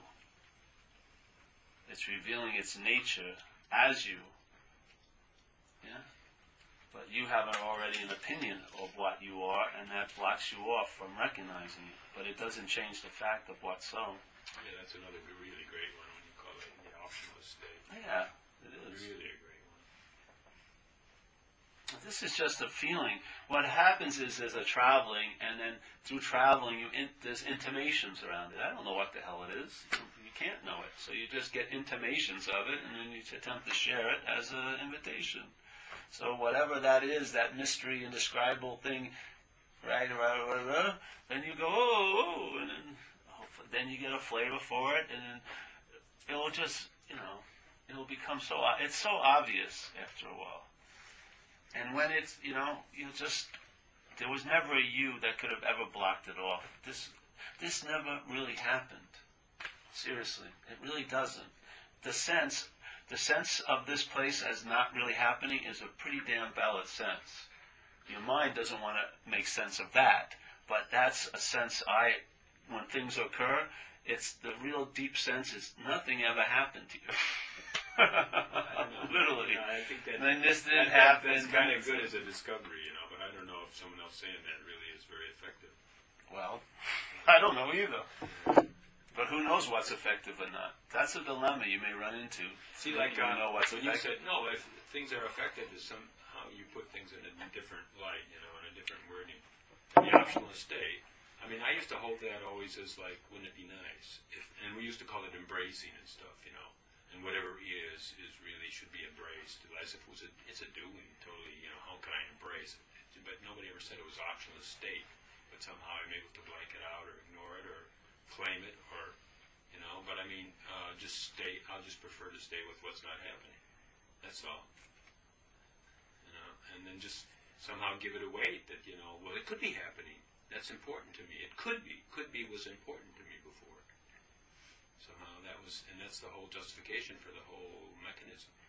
Well, could be is an aspect of hope, Could be is very vast. It could be. Hope is something that's offered here as one of the substitutes for not sensing it. Yeah, you hope you'll sense it. You have to realize when you're relying on self, look at some of its typical maneuvers, which is excuses, rationalizations, blame. All those are really attempts of the system to cover up its bogusness. It can't deliver the goods. So it's just that. Don't look here. Or blame someone for not the delivery was canceled because you. Yeah. So if you call the factory and say, I ordered that happiness, joyousness, and freedom. You told me after I got out of college it would be arriving, when I had my third kid and got the picket fence. Can I get a tracking number for that happy? Oh, I don't know. We may have lost it in the factory. When can it be delivered? Can I have it now? No, I'm sorry. We never deliver now. It's always later, based on what we think you did or didn't do, or what we did or didn't do. Okay, well, I'd like to have it now. No. That's But possible. it definitely is coming. Definitely. But it is coming. Hold Definitely, off. Yes, definitely. it is, and it's going to be great. It's really going to be great. It's actually the new model. It's a fortunate thing. It's to have. going to be, and we're going to give you the newest model. Yeah, because of what the delay, this was. just because you withstood the delay and are not complaining. So You're gonna don't the get latest out, model. don't get off the hamster cage. It's coming. You're going to get that special seed. It's going to make all the other seeds bearable. All the ones that this is going to be really good. That's it. See why? Because it can't deliver the goods. This is all based on advertising. When you find something that's really got some value, it's because it translates now.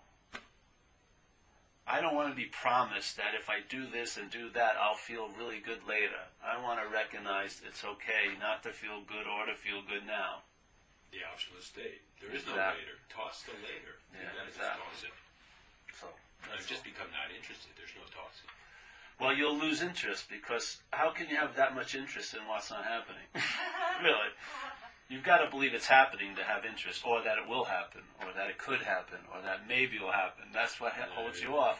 See, something that's not happening, for it to keep continuing to seem to be happening, it has to have a lot of fucking tricks. So the evidence is it's not happening, but you're hoping it will happen. Your whole life is hinged on it happening later. You really got a lot of meaning on it. Totally. So it's like blowing up the balloon, and the balloon just keeps, the air just keeps going out of it. Bigger, right? You know what I mean? Because it's not happening. Shit. Isn't that direct and quick? Did it take any time to realize something's not happening? No, It doesn't take any time whatsoever. once you catch it, it's right there. It's not happening. Like the first What thing happens it says. when you recognize it's not happening? That's happening. The recognition of it not happening is happening.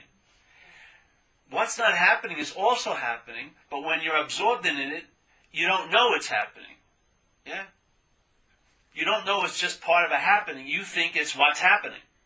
Yeah? It's one aspect of millions of things that are happening, but it becomes the one where all your attention and interest go, which blocks you off from the conscious traveling of knowing what's happening. Yeah? Seeing, hearing, feeling, tasting, touching. Yeah? Now you know what's not happening by thinking. How else could you know it? It's not there. You can't travel there. You can't airlift yourself there. You can't bring anything solid back from next Friday, can you? Here? Except anxiety. You can't bring anything back. Can you bring anything back from what's happened? Can you go back to like Augusta and break that ball you made on the fifth hole? Can you bring that back? Would that capture that moment? No. It's all bye-bye. Everything is bye-bye. So you can never bring anything back from what's not happening. You can bring back an effect now because you believe it. But it's sort of like the great masters. They can conjure up something and make something out of thin air. You're a great master. Your mind is making up something out of thin air. It's making up anxiety out of what's not happening. What an incredible miracle worker you are. Literally. They can, we talk about they raised Lazarus. You're raising what's not happening every day. I mean, Jesus, at least Lazarus at one time was happening. Then he died, and then he was raised by Jesus. You're raising what's never happened. Every day. I mean, you're way past. He says, you'll do greater works than I have. Hey, you're doing much greater works than Jesus ever did.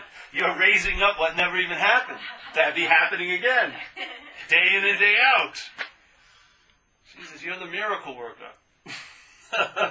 It doesn't say they all have to be good miracles.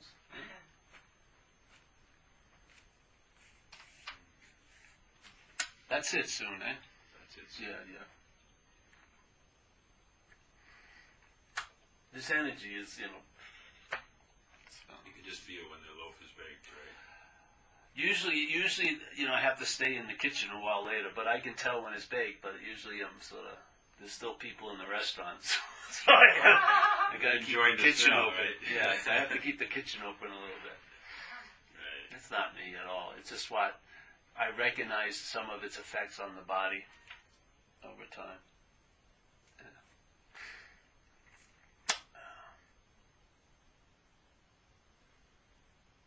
I used to always like it when you would talk about, well, you didn't have to talk about it, it's just a sentence, but events happen and deeds are done, but there's no individual doer thereof. Yeah, that was from a Ramesh Balsekar book that talked about something supposedly Buddha said, but who knows. But it's a nice way of saying events happen, deeds are done, but there's no individual doer thereof. See, some people think if there's no individual doer thereof, then nothing's happening here. There was never an individual doer. It's not like there was one and now there isn't one. There was never an individual doer. So there's no risk. There was never a self that now becomes a non-self. There are two concepts, dualistic concepts, self and non-self, both being entertained by mind. You're neither of them. You are not a self, nor are you a non-self. There's something prior to that. Yeah? The idea of entertaining this for a long time, seemingly self, and then entertaining your not-self will negate the two, but there isn't a realm called non-self. It's just the absence of self. And then there's something or no thing that you don't want to talk about because it doesn't need to. You'll be living from it because you have been living from it. Yeah? You're not living from non-self. That's just a concept to sort of contradict the one called self. So self, non-self. In reality, there's no self or non-self. Yeah? That's the optionless state. Self, non-self wouldn't be optionless state. It would be there's a state called self, and now I'm in non-self. No. Optionless state is there's no self nor non-self. There's no either or.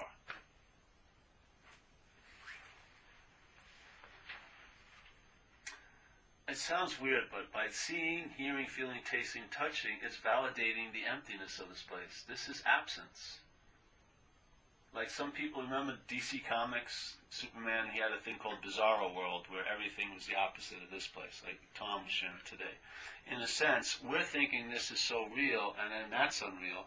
That's real, and this is unreal. So by really sensing the presence of this, it's verifying its absence. You see? By sensing it. And that's a direct hit. Perceptually, you're seeing things, aren't you?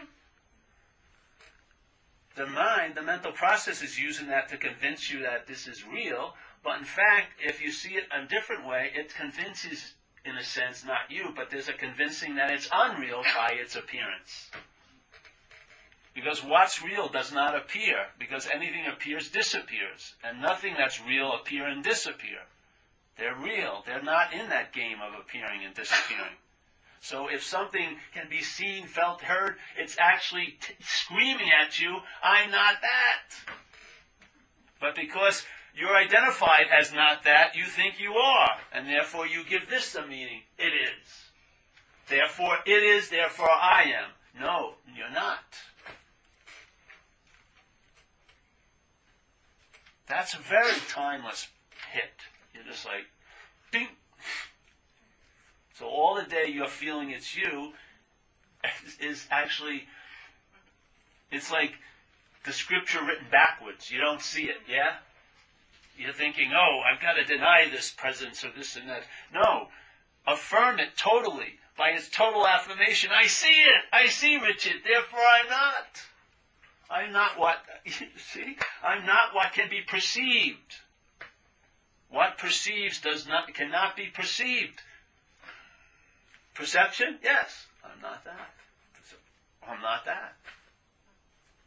All day, in the seeing of everything, it's screaming out its unauthenticity. But when we believe we're a dream object, we have to be afraid of that dream tiger.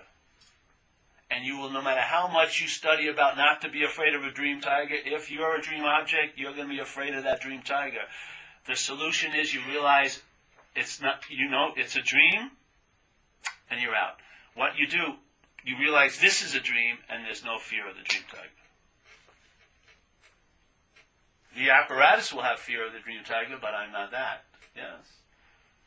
I'm conscious of the apparatus, and I'm conscious of its fear of that dream tiger, but I'm not the one who has fear of the dream tiger. And then it's just another event in the experiential realm, millions of them, all day, that there's a seeing of. But I never become the experiencer of it. Even if my head totally becomes the experiencer of it, I'm not that. The optionless state is optionlessness. No, consciousness is all there is. You ever hear that statement? What does it sound like it means? Consciousness is all there is. All there is that. Where else is there not? Where is there? How can you ship something else that it isn't in? All there is consciousness. I'm getting out. I thought I said I wanted to stop. Man. No, I want to ask one more thing. Now I got to ask something. Because when you say what can be perceived cannot perceive. No, Hawaiian Post said that. I wish I did. I like it. Okay. But somebody might jump on that and says that sounds like a deduction. So what? So then, is a deduction powerful enough to really know that? Is it a deduction? It's not a deduction, right? Deduction means like, okay. Well, first of all, what is ever said is being received subjectively. So what doesn't work for one person may work for another. Yeah. But I don't even know what a deduction is. What is it? Just means like, okay, because... Did I really do a deduction? Oh, shit. If you accept that a perceiver can't, what's perceived can't be perceiver, then it makes sense that anything that I can perceive is not me. That's a mental construct, in a way, a deduction. I'm deducing that because I'm accepting the obviousness of the first statement, then it extends to all these things that I perceive as exactly. So, but the mental deduction, whatever, just short circuits the mental process. It's not the solution. It short circuits the mental process, hopefully, and then the solution is obvious. In other words, in a way, the deduction's an overlay of a truth that's there. No, deduction is like throwing a wrench in the works of the mental process. Yeah. So you can throw a wrench in it, the selfing gets startled, and there's a free sample. That pause. The pause of the selfing reveals something. Nothing, actually. And because you're conscious, you can be conscious of it when it's revealed, but not as you. Yeah? If you become conscious of it as you, it becomes an experience that you had. That's not it. Yeah. It becomes an experience you had. That's not it. That's how the mental process neuters it. All of it. Then that's not it. That's not even what it was. It was just, in other words, being neutered. It's not really an experience. Okay, you could call it a free sample, or it's just a whole, or it's an obviousness. Yeah, but not to you. Because free sample also is like, isn't that like what meditation is supposed to be and all that? To give a free sample. Well, is it for you? I don't know. That's not what I mean by it. Yeah. But see, the point is, people try to give a free sample. The point is, it isn't really the words. A lot of free samples will somehow add up to something, but it does. It adds up to something for sure. Won't be done, but I mean somehow it creates an opening, or I don't know what. There's a free sample. I suppose before there's a free sample, I mean, life was always one way, and then there's a free sample, and you can say, whoa, this kind of breaks it, but doesn't really throw me over there. But I mean, there is no over there. Well, then you're still speaking as if there's a me that can be thrown over there. Right, that's all that. If the free sample is really a free sample, in other words, there's a sense there isn't a me that could be thrown over anywhere. That's a misinterpretation of a free sample to me. So that's where it goes awry. Yes, you claim it. Yeah, it's claimed. It's the one who had the free sample. Exactly. Right, so that's not what the free sample That's means. how the selfing... Free sample just means a crash. Morphs around the sample. It says, I got it. I got the free sample. So the free sample isn't something that you get. A free sample is when you collapse. Yeah. Well, it's not you collapse. Let's say For a second. the projection of it stops. Because it would have to be something to collapse. It's not. It's a projection. It's like a falsehood being projected by blows light. for a second. Fuse blows or something. Yeah, and so Bring the light back in. there's a pause and there's a sense of its absence.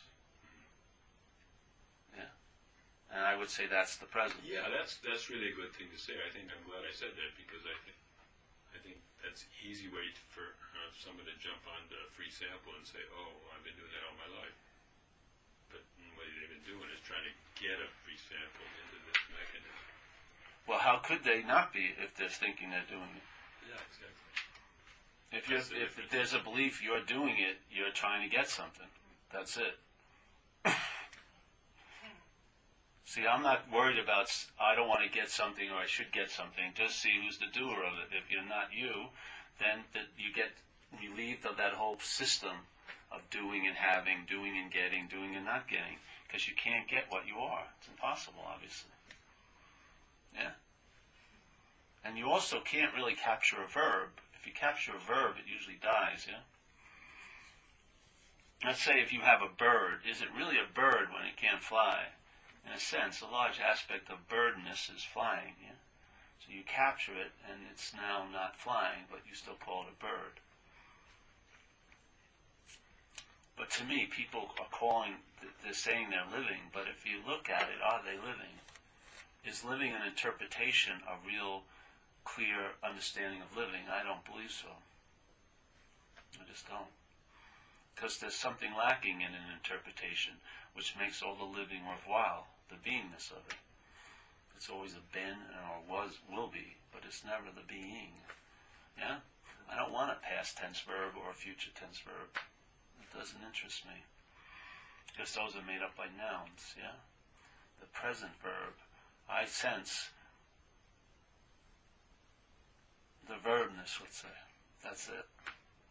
I don't know what it means. I don't know what it doesn't mean. I don't really care. The sense is like overpowering.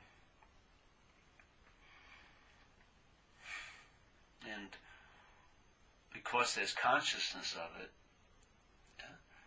the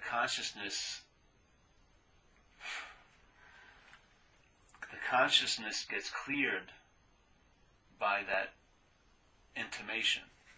It still stays muddy if you think you're conscious of it. But the consciousness as consciousness, not, the consciousness of that sense of intimacy, clears the consciousness in a sense. It makes it clear, like reflects blue and blue, blue to blue, red to red. Things get obvious. Yeah, blue doesn't get turned into red. Red doesn't get turned into green. It's just clear. But as soon as I'm conscious as this is a disturbance in that clarity already. Because it entertains the possibility it can be unconscious or conscious. It introduces an option to an optionless state. And then you become the harbinger or the god of that activity, your mind. Because it's the one who says I'm close or far or connected or disconnected. Maybe you get an authority for a little while who tells you you're connected, and as long as you're hearing him or her, you do, and then you leave and you don't feel you're connected, even though the master of all masters has told you you're connected. So you still play God. The mind still plays God. This is an optionless state. There's no you that recognizes it. There's just a traveling that way. When does it begin? I don't know. When does it end? I don't know. But I know that it's never began or end because the sense of what I was living as never happened. So that sense that something never happened, that seemed to be happened, must be coming from what's always happening.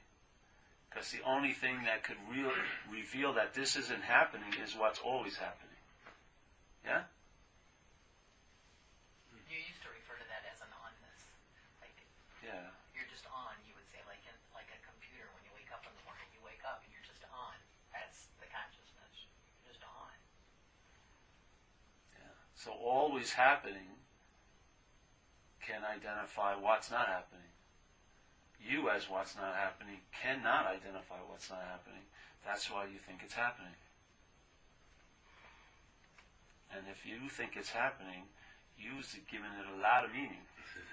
And you's are going to have to play out that little pantomime of being at the effect of all the meaning you're giving to what's not happening, as what's not happening. And you're going to try to make the best of the dance, but it's like dancing with a gorilla. You're not going to stop till it wants to stop. Then you have to pray for it. Please have pity on me, oh great gorilla. Please let me get a parking space at the next meeting. Please, constantly.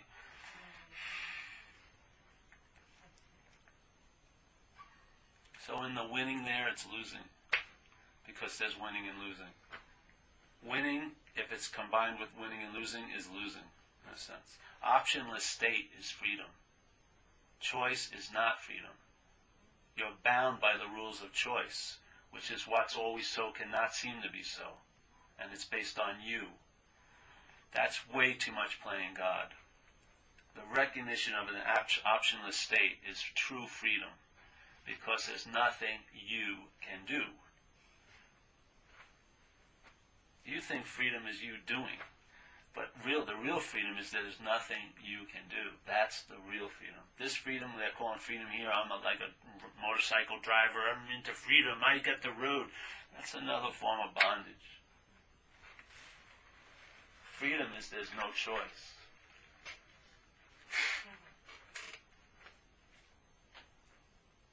Great. That's great. Yeah. All right, everybody. Thanks for coming. And that's it for this weekend. Thanks, Paul. Yes, thank you. Thanks for having me here. Yeah, I think we said some really great things, and we'll let people take another look at it. So, thanks, Thank you very much, everybody here. Okay. Appreciate having me. Have a great May. I guess we'll be around. Tom, if it's at all of any help, just entertain it. There's tons of talks. You can download them, check them out, see if it resonates with you. Just entertain it. Wear it loosely. There's no nugget in there. You going, or are you gonna? We'll be up. There's no nugget in there. It's in the entertaining. Thanks. Your own little. Hey, you're welcome. Nice to meet you. Thank you very much.